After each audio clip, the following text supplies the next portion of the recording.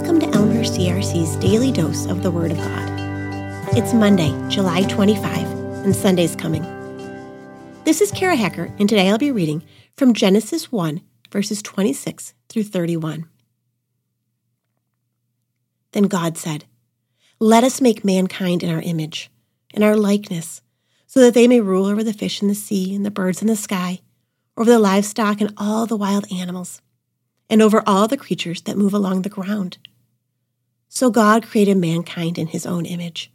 In the image of God he created them. Male and female he created them. God blessed them and said to them, "Be fruitful and increase in number. Fill the earth and subdue it. Rule over the fish in the sea and the birds in the sky, and over every living creature that moves on the ground." Then God said, "I give you every seed-bearing plant on the face of the whole earth, and every tree that has fruit with seed in it. They will be yours for food. And all the beasts of the earth, and all the birds in the sky, and all the creatures that move along the ground, everything that has breath of life in it, I give every green plant for food." And it was so. God saw all that he had made, and it was very good. And there was evening, and there was morning, the sixth day. God made us in his own image. He made you in his own image. You are not like any other creature that God has made ever. You are his child, his very special one-of-a-kind creation. No two of us are the same.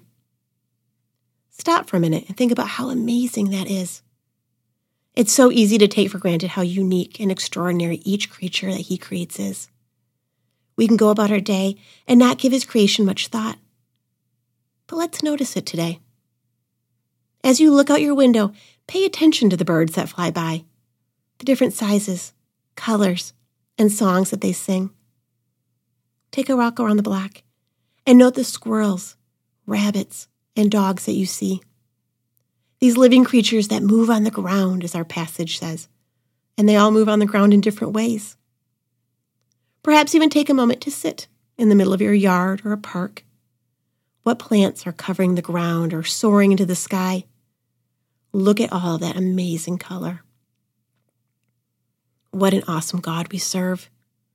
What he has made is very good. You are very good. He created you, dear child of God. You are his masterpiece, created in his image.